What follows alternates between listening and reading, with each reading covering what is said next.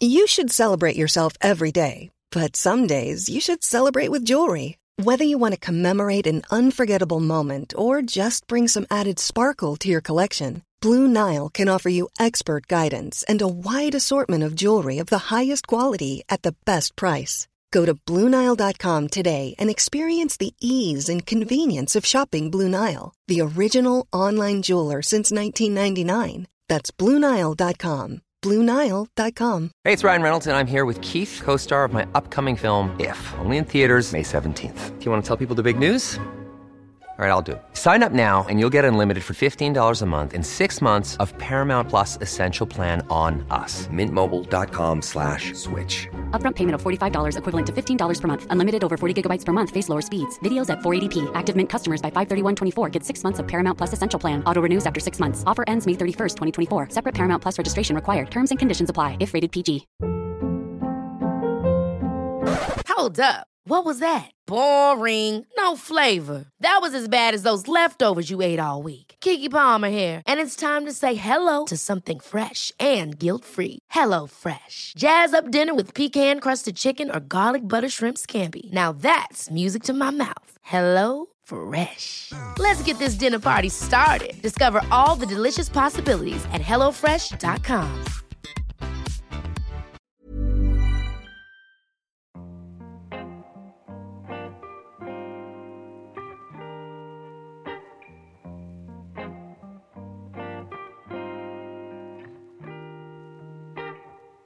Hey, welcome to Sensual Self. I'm Evian Whitney, and this is a space for you to slow down, tune in, heal, and feel the sensations and pleasures of your sensual body. Thank you for being here.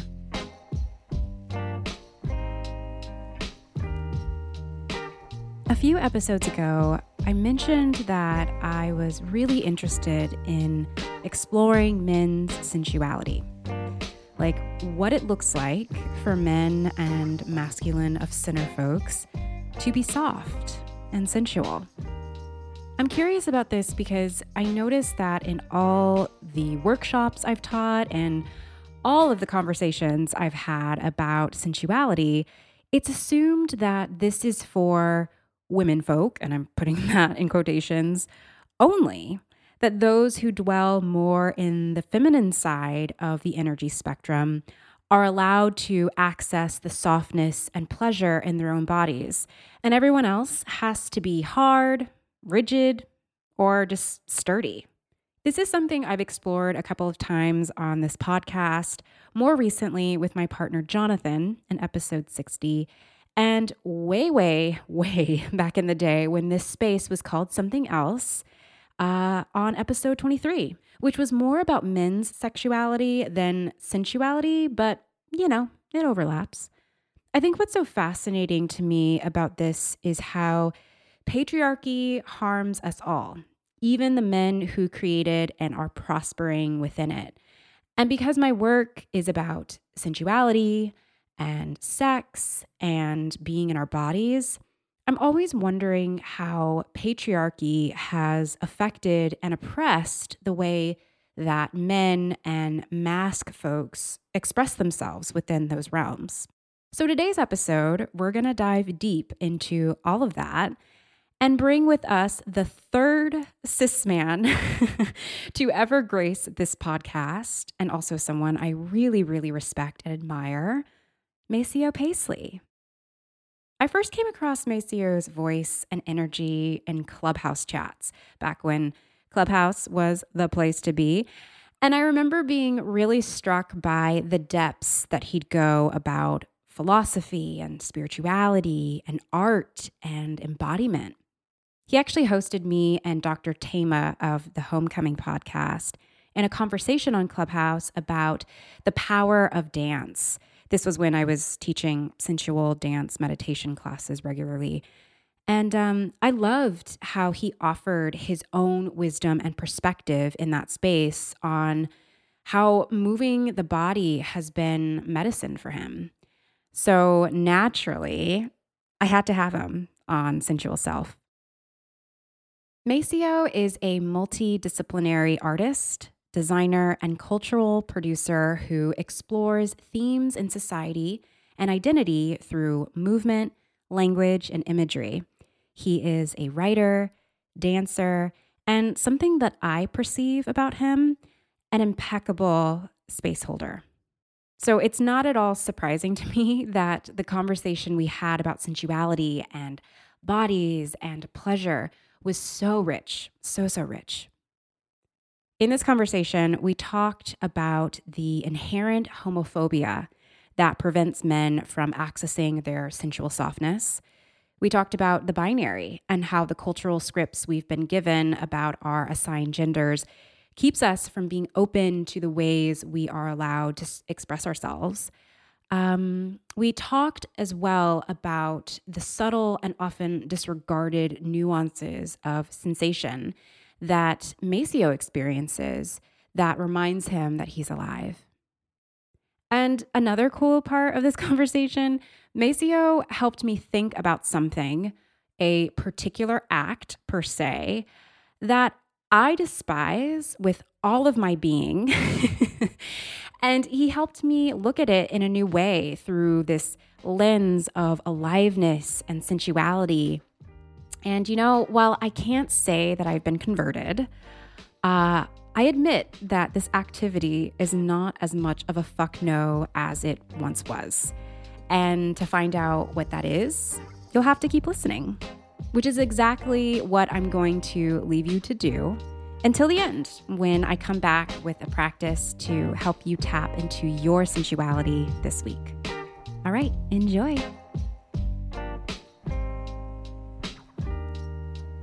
Maceo, thank you so much for having this conversation with me today. Hi, Evian. Hi, it's so good to see your face. We've been communicating only through Clubhouse, really. So now we can see each other. Yeah, I'm down for whatever. I think that the audio world is great and the audio video world is great, and then one day we'll bump into each other in Highland Park or something and hang out. Oh, I hope so. Wait, are you in LA? I'm in Detroit. Okay. But I'm from LA and I'm back there often. Yes. Tell me the next time you're coming through to LA. I would love to see you in person. COVID willing, you know what I mean? Absolutely. So there's so many reasons why I wanted you to be on my podcast. But I've been really, really thinking about, sensuality is a big part of the work that I do. It's something that I think about. It's something that I practice, and it's something that I help folks engage in on their own time. And anytime I hear the word sensual, and particularly in the past, it's been very much like sensuality is designated for the women folk or the femme folk. Yeah. And I've been wanting to interrogate that as to why, because I feel that sensuality is something that we all experience. If we have a body, we are sensual beings. And the reason why I wanted to bring you on is because I hope you don't mind me saying this, but I feel that you are the embodiment of sensuality in the masculine form. Yeah. It's been really beautiful to watch the way that you move and the way that you are able to hold space for folks, as well as the softness that I feel that you invite other people around you to engage in. And so I don't know if sensuality is a part of your lexicon. I don't know if you have thought of yourself as a sensual person or if you think about sensuality at all. But I was really curious to pick your brain, so to speak, about sensuality and masculinity and men and things like that. So, yeah. Yeah. I think that this is a complex topic because I think some of the old culprits that we hear about a lot, patriarchy, toxic masculinity, heteronormativity, all that stuff is I'm not through the hallway, it's I'm still dealing with that. So when you say those things, I'm on one side, I'm progressive, I'm flattered, there is I'm woke and I'm in touch with my body. I'm the modern man, right? And then on the other side, I'm it kind of sounds like you're saying I'm soft or something. And and it feels like a negative thing. It feels like you're telling me it's like 7th grade Maceo is being put in the friend zone. And Mm.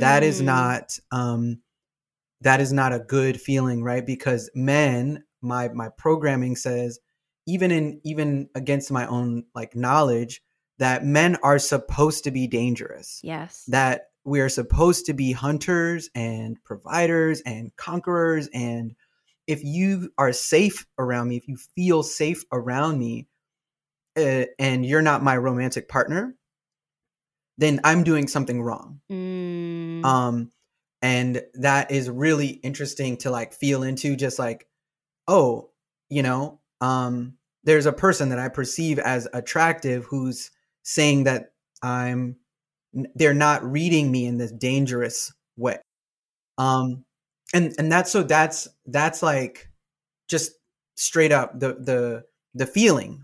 But I'm the way I use my body is to process the feelings and interrogate the source of the feeling and say, well, where's that feeling coming from? Where did I learn the association with that phrase? And and then why is this feeling coming up? That's interesting that that came up for you as I was saying that, like, right in this moment. And I wonder, like, if you don't mind, like, unpacking that a little bit, like, where does that come from? Or where do you think the root of that feeling was coming from? I think that I am a human being and I have insecurities. Yeah. But the site of my insecurities are really complex. And so um, I wear it as a site of strength. And at the same time, it's a vulnerability because of a lot of the messages I received over time about what kinds of male performance are valued in the world by other men, by women, in business, and the ecosystem of romantic, almost like exchange, and who I've recognized growing up gets access to what I've been conditioned to see as valuable, pretty girls or whatever, right? Sexual attention, and so I have to continue to remind myself, like, oh, those might not be the natural associations that I have. Those might be ideas I inherited. And so the question is, like, doesn't actually matter where the ideas have come from. It's what are the ideas that I want to hold, and then what is the response that I'd like to have when someone gives me a compliment. Yeah. And the response that I'd like to have is not even, oh, I'm a modern man, I'm like woke. That's just one version of it. I think the response that I like to have if I'm authoring my own narrative is, thank you. You're seeing something of me that I have actually worked quite hard to cultivate and actively put on display so that people remember, particularly that a Black man has the right and is beautiful when he is soft in public. Like, period. Yeah. And so I receive it that way in spite of my like sort of visceral pushback. Yeah. That's interesting. The visceral pushback is something that I feel so often when thinking about, the person that I want to be. This is like push-pull of like who I want to be, and also like all the stories and narratives that are trying to suck me away from that. That's something that I'm trying to move through in my own practice, in my own space of coming home to myself. And I just really appreciated you like expressing that and making a space for that here. Right. You're welcome. Thank you. I think you're welcome. Yeah. So tell me, what do you think about when you think about sensuality? What does that word mean to you in general? So this is what I love about this conversation is that I think that the world has somehow been convinced that sense making is a thing that happens in one part of your body, your brain. And I'm like, no. That what happened just now in our exchange was I received information from my body that helped me understand not only what you were saying, but what I was feeling, my relationship to the idea you conveyed.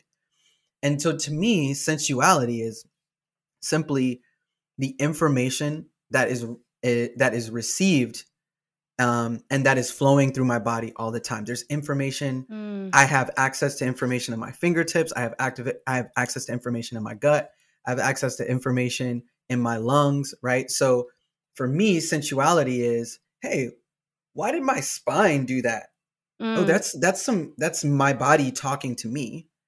That's my body in conversation with itself. That's information being passed from one site to another site.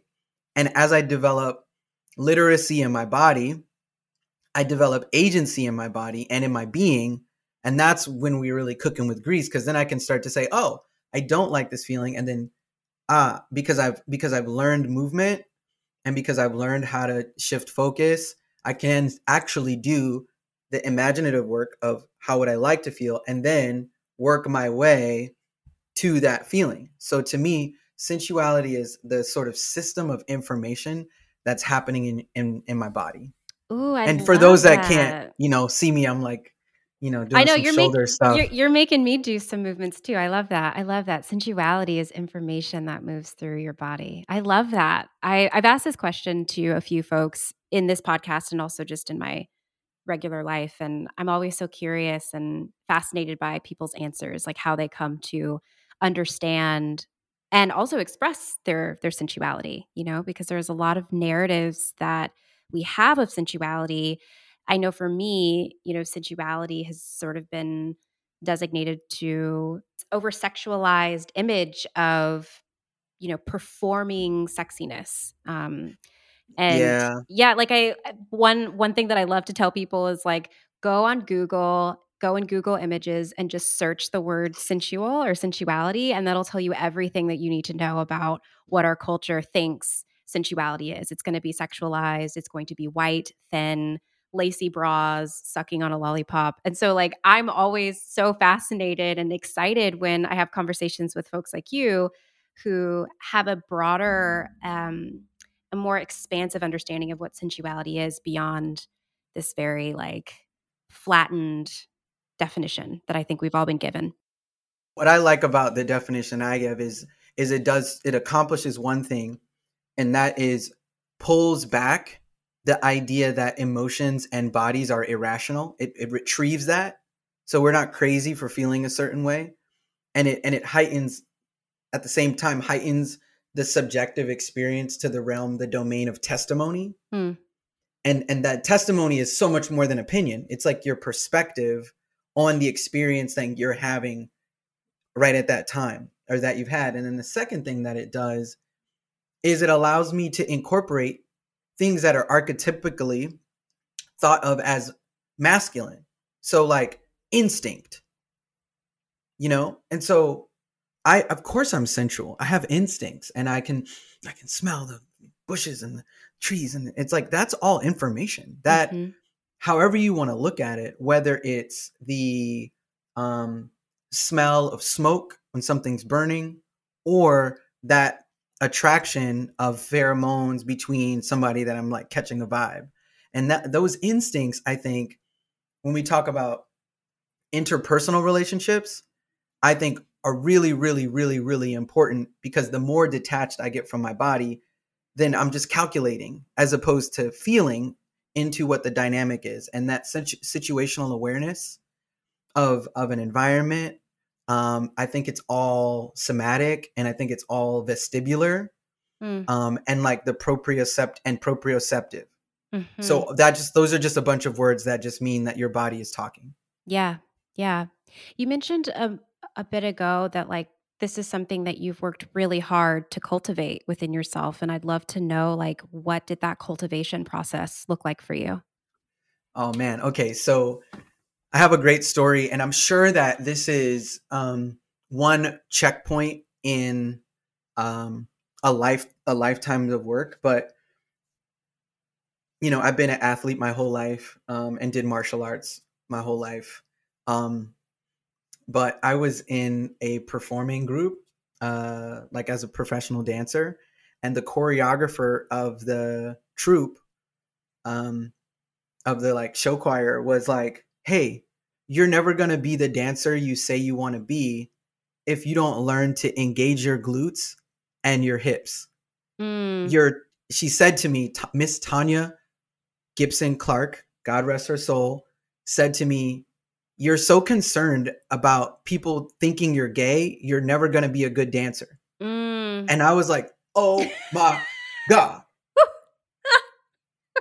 It's like, how dare you? Wow. And then I was like, okay, well, let me just figure out what's going on here. And the funny thing about this, Elvis, Michael Jackson, Prince, Little Richard, you know what I mean? Usher, Genuine. Yes. Like moving forward, you know, men who engage their hips in movement publicly are dangerous. Like all the way up to Harry Styles. It's dangerous because it pushes up against what we're originally, like technically shown, where men carry energy. Right. They carry it in their feet, firmly planted on the ground, and their shoulders, right? But you can't even kick somebody, Bruce Lee, right, without engaging your hips, who was also a dancer. I didn't know he was a dancer. That makes sense. He was a great dancer, incredible dancer. Yeah. Do you see he's over my shoulder right now? I'm in my husband's office. Yeah. But that's like part of the reason that I brought it up. But so that aspect of when we talk about work is asking questions of like, well, if I engage my hips and my glutes and I learn to feel pain and or pleasure in that area, well, then I'm at risk of becoming homosexual. And then and my masculinity is then under attack if I'm at risk of becoming homosexual. So it's better to just ignore that entire part of my body to like maintain the archetype of, you know, big, strong, tough, right? But in the challenge of wanting to become a better artist and a better mover, I had to confront the areas in my body that I was ignoring and that I was cordoning off and open them up to say, well, I'm actually trying to be something more or live into a version of myself that isn't framed by someone else's idea of what a man looks like. I imagine that, and you can tell me if this is true, I imagine that not only did you have to do the work somatically, like with your body in that way, like you mentioned opening up those parts of your body, but I wonder if you also had to dismantle, heal, internalized homophobia within yourself around that. I mean, if you could tell me where you've seen a visible or a visibly or sort of whatever you would call it, like straight guy twerking and or doing the Vogue or right, like those are not the archetypes of masculinity that are lifted to the top of the pile. Right. And so when I think about what it is to be a man, which that's the gender identity that feels right to me, I was like, oh, you know what? It's not that I went to the extreme of saying, well, maybe manhood isn't my thing. And I was like, you know, I don't know if I'm going to be like The Rock. I love The Rock. That's so cool. He's great. But maybe that's just, I'll never live up to that and I can't. So maybe I should opt out. And then I thought of myself more as a designer and what gender could be for me. And I said, well, I don't actually have to opt out of manhood.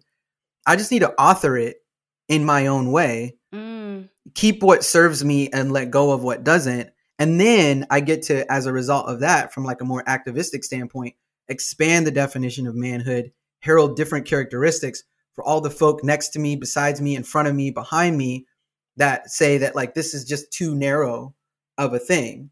And then we can open it up. And then, you know, that is where a lot of that healing and dismantling in an embodied sense had to happen, but also in the cognitive sense of like, oh, you know, if this feels good and I deny myself the pleasure of that feeling, you know, in my hips or whatever, then like, what am I saying about the experience of humanity that I want to, of being human that I want to have? Mm. Mm-hmm. And I'd rather have a full experience of being human and like sacrifice some archetypal masculinity role than compromise my humanity to try and live up to a made up ideal that I didn't even create. Right. Right. And it sounds like you didn't even like sign up for, like a lot of us are given these cultural scripts of what is feminine, what is masculine, and we are operating within those scripts without even saying like, wait, did I choose this or was this bestowed upon me? So yeah. Yeah. Mm-hmm. Mm-hmm. Yep. In what ways do you feel that you express your sensuality? I don't even know if sensuality is a word that like resonates with you necessarily, but I'm just curious about like what that expression for you looks like on a day-to-day basis. Yeah, no, I I do identify with the word, or that word resonates, sensuality. I think that what's implicit in the use of that word when you were talking about the feminization of it is the more delicate and subtleties of the sensual experience, as opposed to the more overt and abrasive. Mm. So I think about it this way: when I'm making a soup and I'm cooking, I'm seasoning to taste, and that means that I got to make sure that I don't over season, and I have to take on a completely like sort of different, I'm pinching salt, and it's like these smaller, more sort of delicate things. But what that brings to mind is a particular like kind of like sleight of hand, and I think that's what's the connotative meaning in sensuality. But I also think that sensuality is cold shower or an ice bath. Yeah. It's the full spectrum of sensation. So it's not just what the feather on the back of the spine. Like it's that, Sure, yeah. But it's also that rush of heat when you open the door in the middle of summer. And for me, when you say the word sensual, or what I think of when I feel like most sensual in my life, is the sun on my face in winter when it's cold outside, but the sun is warm on my face. Mm-hmm. And like the nuance of that feeling where I'm like bundled up with gloves or whatever, but the sun is just like shining warm on my face. So to me, it's like a richness and like a vocabulary for feeling. Mm-hmm. I'm loving how you're describing this, because I think a lot of times folks think that sensuality is like what you said, feathers on the spine and tickles on your neck and things like that, like eating a delicate piece of chocolate or something, which yes, that's true. But I also feel very much like you that sensuality is on a spectrum, and that at the core of it, sensuality is about feeling sensations in the body. And those sensations can be soft and delicate, like eating a delicate piece of chocolate, or they could be like taking a fucking ice bath, which is not something that I do and I will never do. My partner does it all the time. And I'm like, you are a madman. I'm not into, I hate being cold.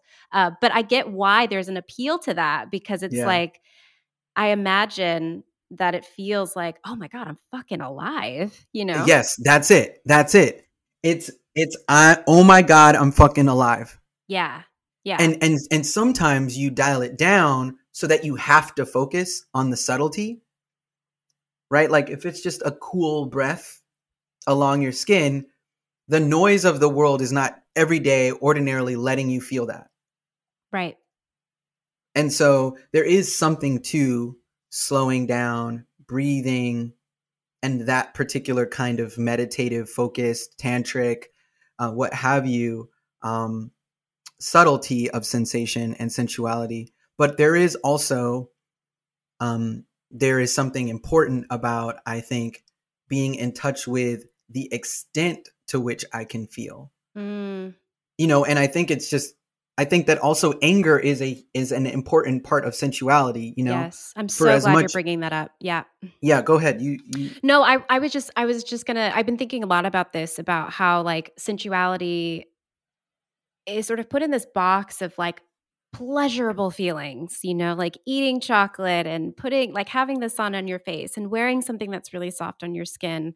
And something that I've been embodying and thinking about a lot in my own practice is that like sensuality is not just the quote unquote good or the pleasurable, it's also the challenging. It's also like being able to sit with your body when it's hard to be in your body, to sit with your emotions when it's hard to like reckon with those emotions. And I'm so glad that you mentioned anger, because I think a lot of times we think about softness and things like that, and how maybe that doesn't have a space, like anger doesn't have a space in these conversations around sensuality and softness. But I feel like you have to process the anger in order to get to the sensuality and softness. Yeah, I mean, so one thing that I did for a number of years, like 2 or 3 years, I used to hold these open sessions where I would bring people into an emotional experience game. And it was called Note to Self, and it was emotional networking. So you would have to identify the emotion in your body first so that you could empathize with another person when they said they felt that emotion. And so if I said I was angry, you don't need to feel what I feel when I say I'm angry. You just need to be able to understand your version of what anger is. And two things came up along a gender binary was that men had more trouble identifying with sadness and women had more trouble identifying with anger. Not surprised to hear that. But the reported sensations were very, very similar. Oh, interesting. Warmth in particular places along the back, in the stomach, hands, movement, sweating, shaking, and tightness in the throat. Different people reported different sensations in different locations. But when you mapped the reporting of the sensation outside of the naming of the feeling, you found much more similarity. And so there is actually this thing that, to me, when we talk about the difference between sadness and anger, I think those are much more complicated feelings than we give credit for. Mm-hmm. And when we sort of run away from sensuality, we lose the ability to have an understanding about what's actually going on in our bodies at that time. It's like I was feeling rejected because I didn't get this job. Okay, well, what's actually happening? Oh, I'm angry because I should have done more to prepare. And I'm sad because they didn't see the real me. Like, right. And so I think about the oh my God, fuck yeah, I'm alive thing as, pain reminds me I'm alive as much as pleasure does. And also pain and pleasure binary is one that we can just work on as well. Yeah, let's talk about that. The pain and pleasure binary, like what? Because that's something that I've been trying to unpack and just like, I don't know if decolonize is the right word, but I'm trying to bring more non-binariness into my life generally, right? Not just with my gender, but also with the way that I feel in my body, with the way that I feel with my own emotions. I'm very black or white typically. I'm either this or that. There is no in between. So the idea of sort of smashing this pain and pleasure binary is really interesting to me. And I would love to hear anything that you have to say about that. So a one example is the one you gave with your partner in the ice bath. It probably doesn't feel great, or maybe it actually does feel great in an uncomfortable way, because what you get is a reminder that you're alive, but also spicy food. You see somebody eating some really spicy food. It's delicious. And yet they have to like take a break because it's so hot, right? It's uncomfortable. Yeah. And so I think there are moments and places and spaces where comfort isn't all it's chalked up to be. We need richer experiences than that. And the pain and pleasure aspect of, on a very small scale, like someone biting your lip a little bit when you're kissing, like some people really, really enjoy that. And there was those, the high low, it's really, to me, richness and complexity that we crave more than just positive, one note. And so to me, when I think about that aspect, it is, again, orienting myself around my current sensation and then curating, authoring well, what would I like to be feeling? I feel like you're telling me I should take more ice baths. I kind of am.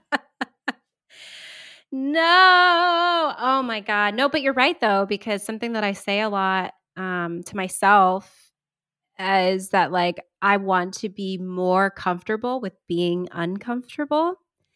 And I think about this with other things like emotions, like feeling into the hard emotions or allowing my emotions to come through that I don't like or that I've been acculturated to feel that it's not something that I should like. But the idea of an ice bath, wow, Well, so check it out. What I would do is I would just take increasingly colder showers. Oh my God. I'm having like actual feelings in my body. Because this is what I do. Because I'm like you.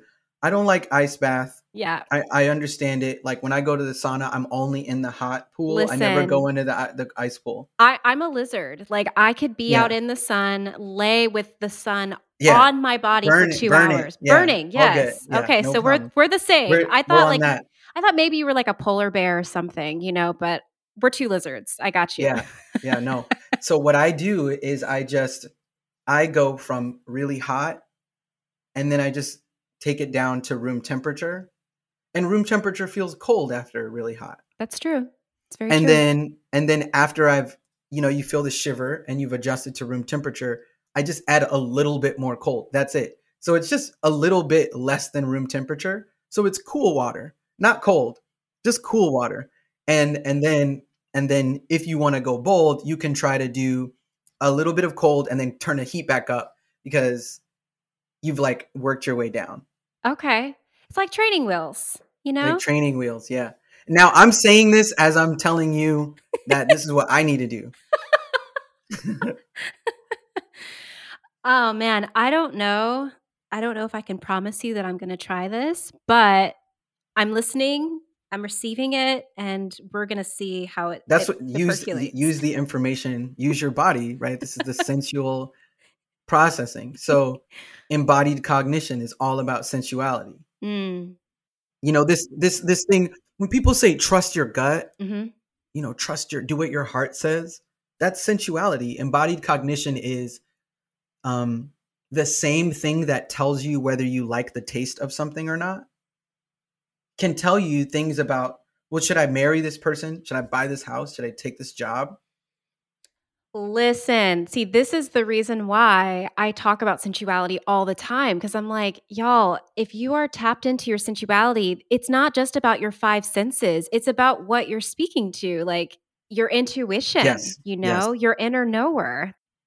Yeah, I mean, I think that the body clearly has ancient wisdom, timeless wisdom, because it's taken, I don't know, however many billions of years to cultivate this really, really, really complex system of, nerves and cells. And how are you gonna, with your little like blink of an eye as humanity, like our whole species, and then a blink of an eye, even if you're like 90 years old, that's a tiny sliver of the amount of information that your body is processing all the time.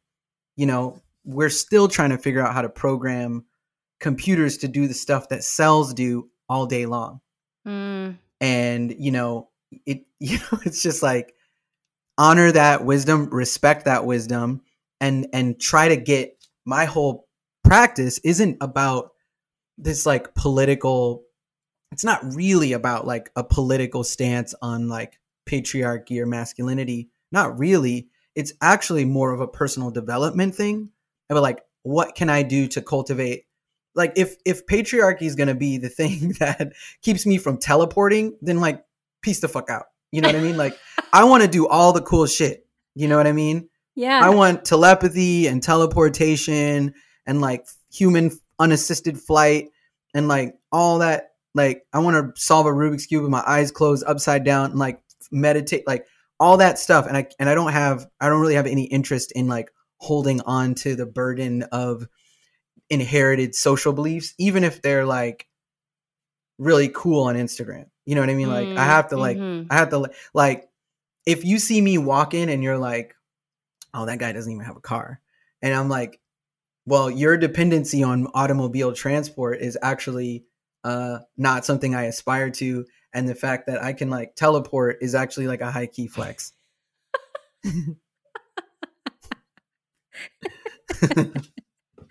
Oh Like, my where's God. I want photosynthesis. You know what I mean? I want to be able to just like look up at the sun, no solar panels needed, and just get direct energy from like radiation. And like, I want to be a chameleon. I want to do it all that crazy X-Men stuff. And I think that the limitation to that is, the belief that I have to play this other role. Yeah. Like I'm going for like blue skin and a tail. You know what I mean? I'm going deep. I mean, just like to be able to be in conscious awareness of every cell in your body as a goal. Yeah. Yeah. Whew. Like we sit in yoga or meditation and we do these body scans and we're like, this is where the binary thinking comes from, because we can't hold attention, at the top of our crown chakra and in the bottom of our root chakra at the same time. If we could do that, we'd be soaring. Yeah. And so I'm like, right. scan your toes and then move up to your ankles and then move up to your, like, no, I want to scan everything and be engaged with everything and like be in flow as much as I can. Cause when I'm in flow, that's the other part of sensuality. Like I know that this conversation's going well because of the way my body feels. Yeah. I love this idea of like using your body as a compass toward not just like pleasure, I guess, but just like what is nourishing to you, I love that. You hit it on the head when you said nourishing. When you're thirsty and you drink some water, it's just like, oh, that's the feeling. When you're hungry and you take that first bite of food, it's nourishment. And so I want to move in ways that propel me towards nourishment. Like 2023, 2024, and the beginning of 2025, it's going to be like nourishment. That's the word that's coming down. Yes. Okay. Tell me some of the practices that nourish you. So one of the things I was telling my friend is I like silliness and I like play.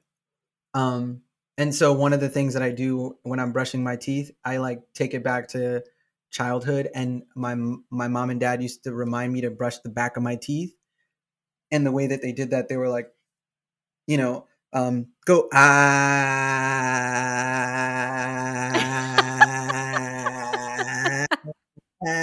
and I'll do that. And like that's just a silly way of reminding me not to take myself too seriously. Oh. It reminds me to like brush my whole mouth, and it's just fun.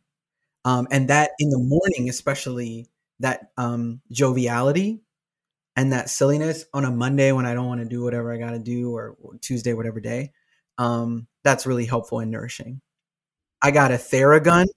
You know what I'll call it if we don't want to endorse a particular brand. I got a high impulse massager. And I turn that baby up like as far as I can take it, and I'll just hit like the ball of my foot, or my like hip muscle or my shoulder, and just like that, or standing on a tennis ball or hitting the foam roller. Like those kinds of things are like, they ride that pain pleasure threshold very, very highly. And another thing is, I'm like always moving. So in the morning I wake up and I drink a glass of water and I do 20 minutes of movement.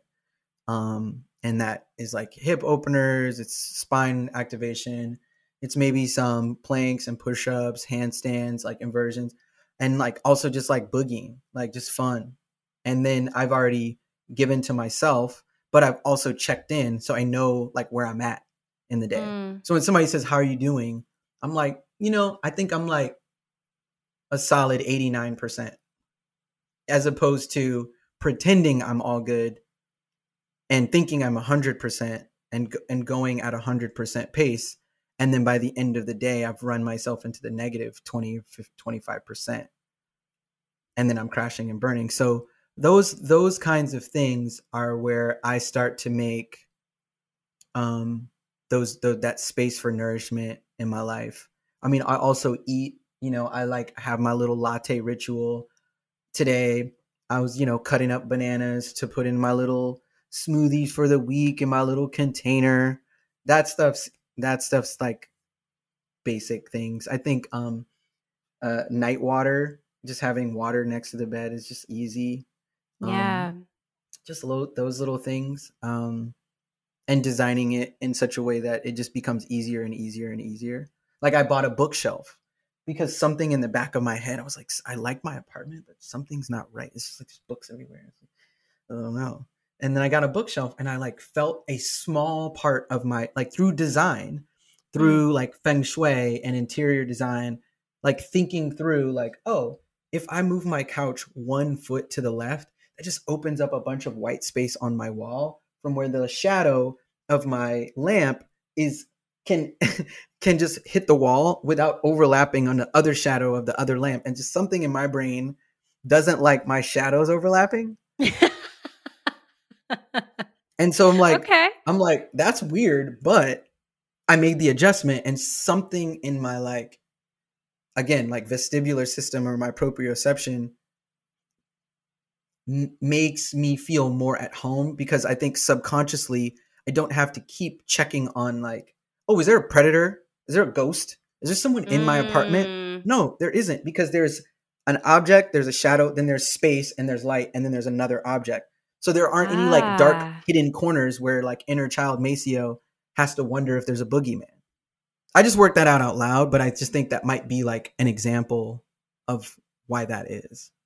I love that. I think that's really, really interesting. And I love the things that you listed as things that nourish you, how movement is such a big part of nourishment for you. I know it's something that I could do so much more of in my life. And yeah, thank you for sharing all of that. I could talk to you literally forever. And I'm looking at the time and realizing that we need to go soon. But before I do, I want to ask a question that I get a lot. And I guess in some ways I'm going to ask you to be the token man to answer this question that I get Here we go.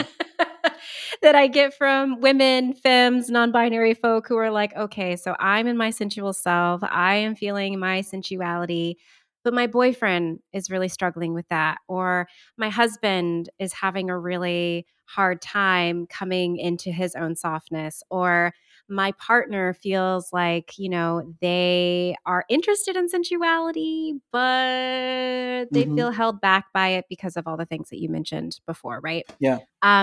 So like, what can we do to sort of nurture and encourage the men, masculine of center, non-binary folks in their lives to find their sensual selves and to soften?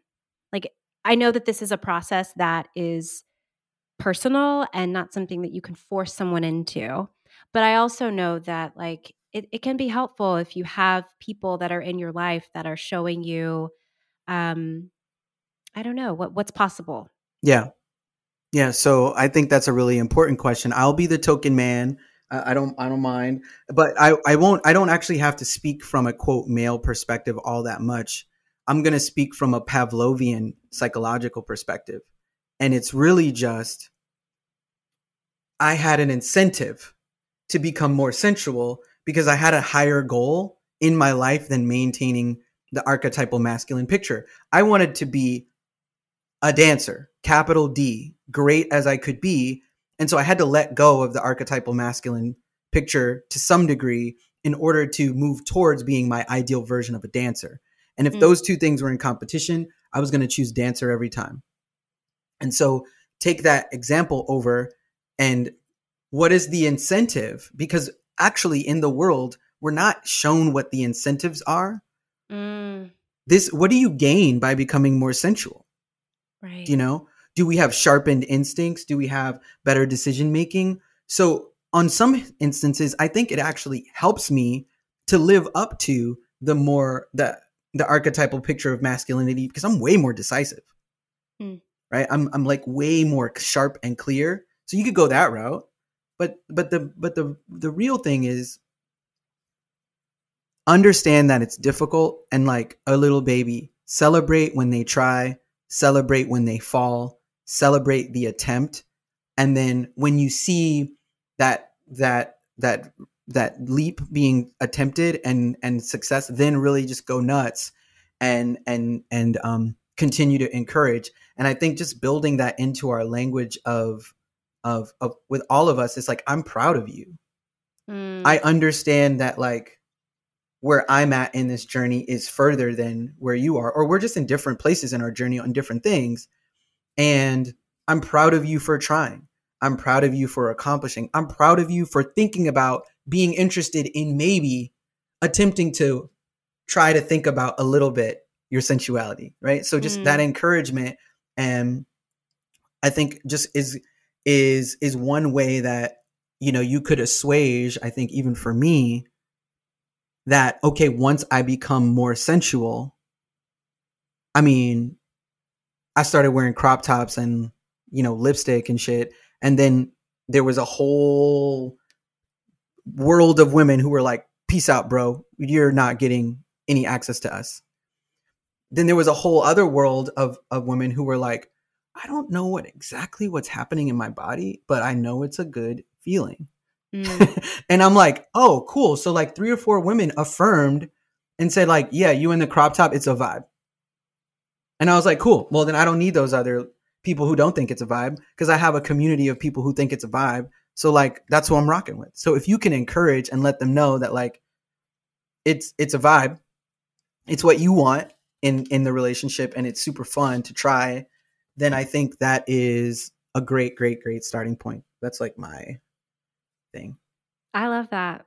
I love rooting into the intention or the incentive. I think that is something that is often missed. It's like, okay, but why though? Like, why do you want me to be soft? What do I gain? What do I get? And I mean, it's not necessarily about what you gain or what you get, but I think that is an important thing to think about.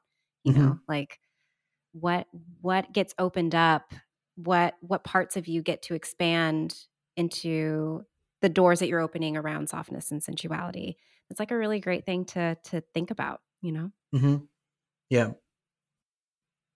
Thank you so much, Maceo, for shooting the shit with me and talking a little bit about sensuality today. I'm like always in awe of the depths of your mind and your own process. So I'm so appreciative of the time that you took with me today.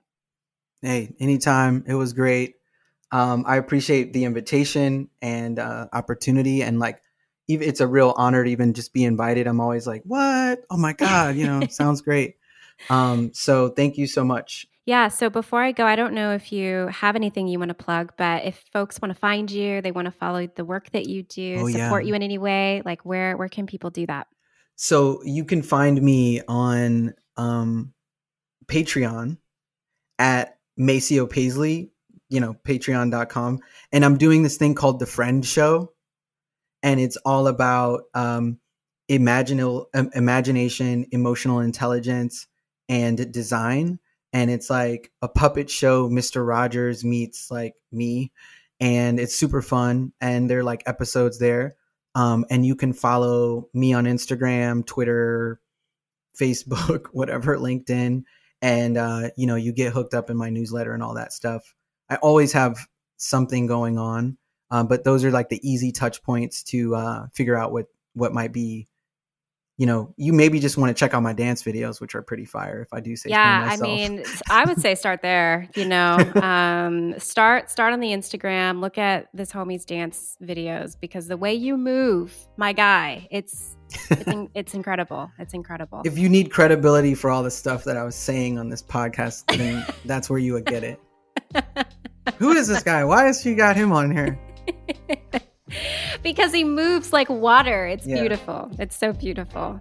Well, thank you so much. And I would love for you to come back again to talk about sensual stuff with me. Yeah, sounds good. Until then.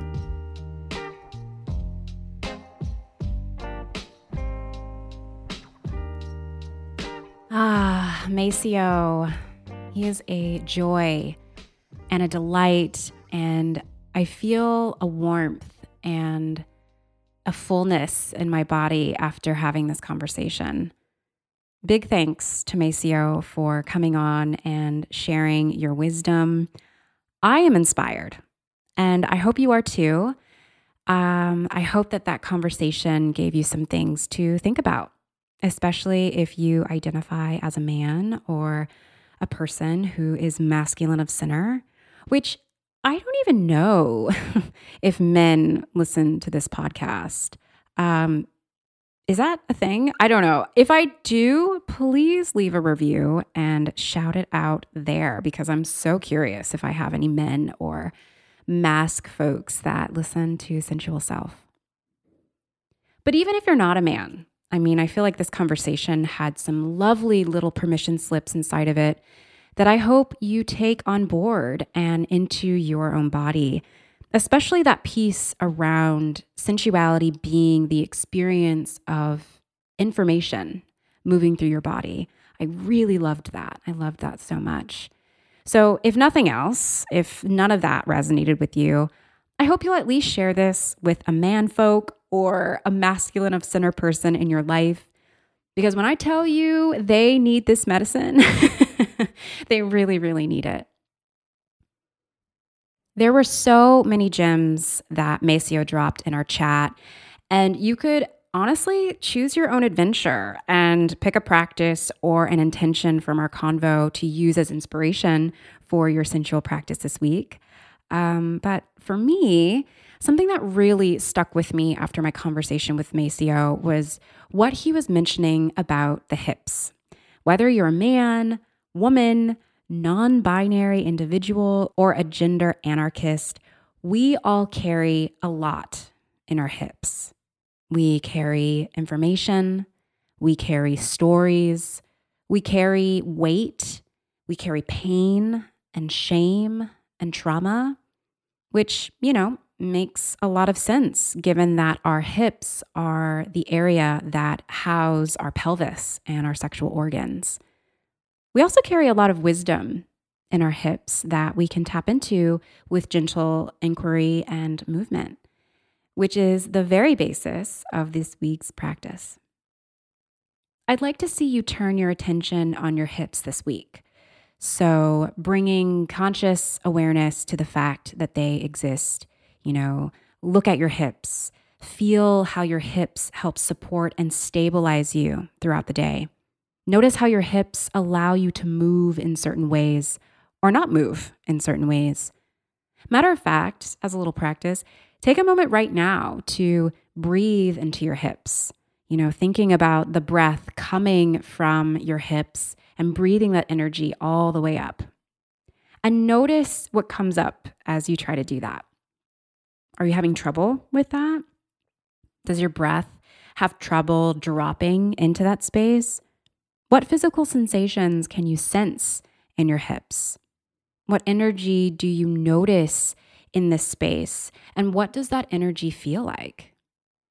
I can tell you that as I do this exercise with you, I feel some heaviness and stagnancy in my hips. And I know that that's partially due to me not moving a lot these days. And also because of the old shame and trauma that still lives in this space. Wherever you are, however you are approaching this practice, just breathe. Just notice, observe. So you could just keep your practice there, just breathing into and paying attention to your hips, noticing how you feel when you occupy space with them. Or you can go to the next phase and get a little more curious, a little more deep. Like, what stories am I carrying in my hips? And how have those stories shaped the way I live in my hips, if at all? If I feel shame or pain or tightness here, where do I think that comes from? Like, is there a story or a narrative or a memory that those feelings or sensations are holding on to? Take some time to journal through these questions. Hold space for yourself as you tune into this space. Another great question I would have you add to this portion: what kind of relationship do I want to have with my hips? What do I want to feel here? What stories do I want to author in my hips? And, maybe it's a bit more softness. Maybe it's a bit more power. Maybe you want to shake out some of those old stories with some movement. Which brings me to the last phase of this practice, should you decide to do all three. Bring some gentle movement to your hips this week. Perhaps while you're thinking about all that you tend to hold in this space.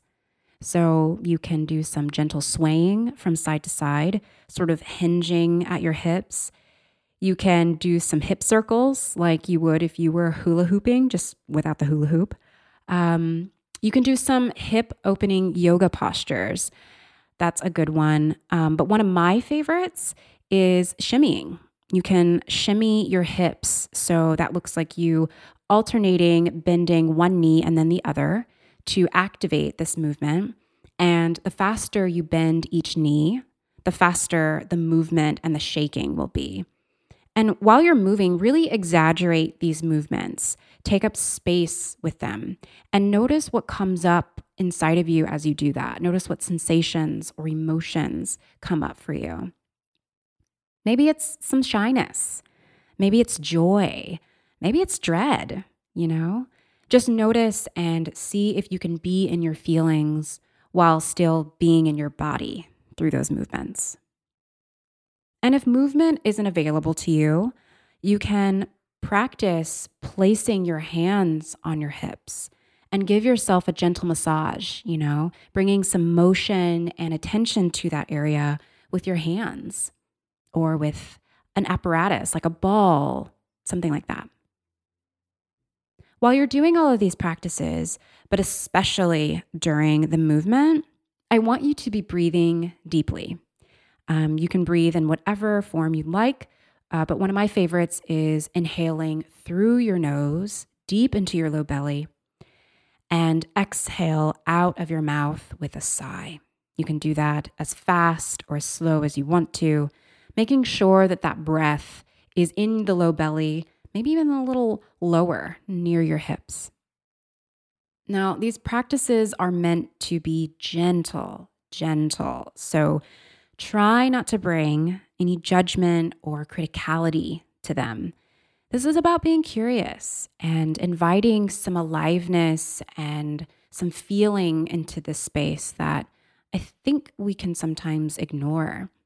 If at any point you feel any pain or discomfort as you're moving through these practices, or if your emotional body is giving you messages to slow down or take a step back because it's feeling intense, listen to that. Go with that. And if you do this practice, let me know how it goes. I would love to hear how it treats you.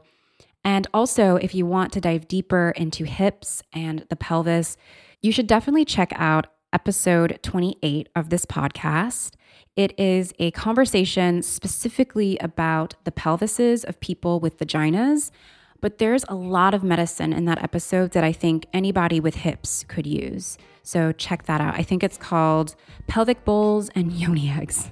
It's a good one. It's a really good one. All right, y'all.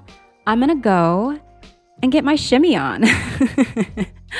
In the meantime, please take care of yourself this week. Be kind to yourself and be kind to others. And I'll see you in the next one. Sensual Self is created and hosted by me, Evian Whitney. It is edited by myself and Tribble. Music is by Melody Symphony from his song, Just Healing. For show notes, transcripts, and resources for your sensuality, go to evianwhitney.com/podcast. You can also follow the show on Instagram at sensual.self. I'm on Instagram at evian.whitney, and you can check out evianwhitney.com to find out more about me and my work.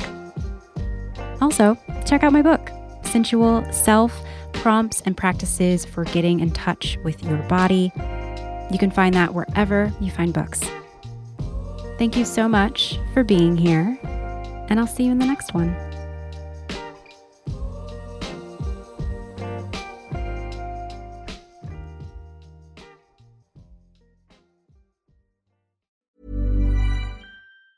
Ever catch yourself eating the same flavorless dinner 3 days in a row? Dreaming of something better? Well, HelloFresh is your guilt-free dream come true, baby. It's me, Keke Palmer.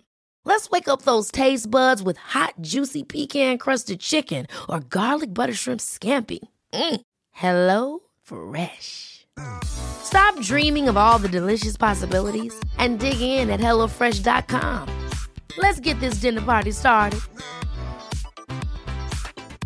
Want to get a chiseled look in the jawline? Sculpt and shape your jawline with added volume from Juvederm Volux XC. Juvederm Volux XC is an injectable gel specifically designed to be robust enough to improve moderate to severe loss of jawline definition. And it is the first and only hyaluronic acid filler approved for the jawline. Add volume to your jawline for a chiseled look with Juvederm Volux XC. For important safety information and to find a licensed specialist, visit Juvederm.com. That's Juvederm.com. Not for people with severe allergic reactions, allergies to lidocaine, or the proteins used in Juvederm. Common side effects include injection site redness, swelling, pain, tenderness, firmness, lumps, bumps, bruising, discoloration, or itching. There's a risk of unintentional injection into a blood vessel, which can cause vision abnormalities, blindness, stroke, temporary scabs, or scarring. Talk to a licensed specialist to find out if it's right for you. Visit Juvederm.com. That's Juvederm.com.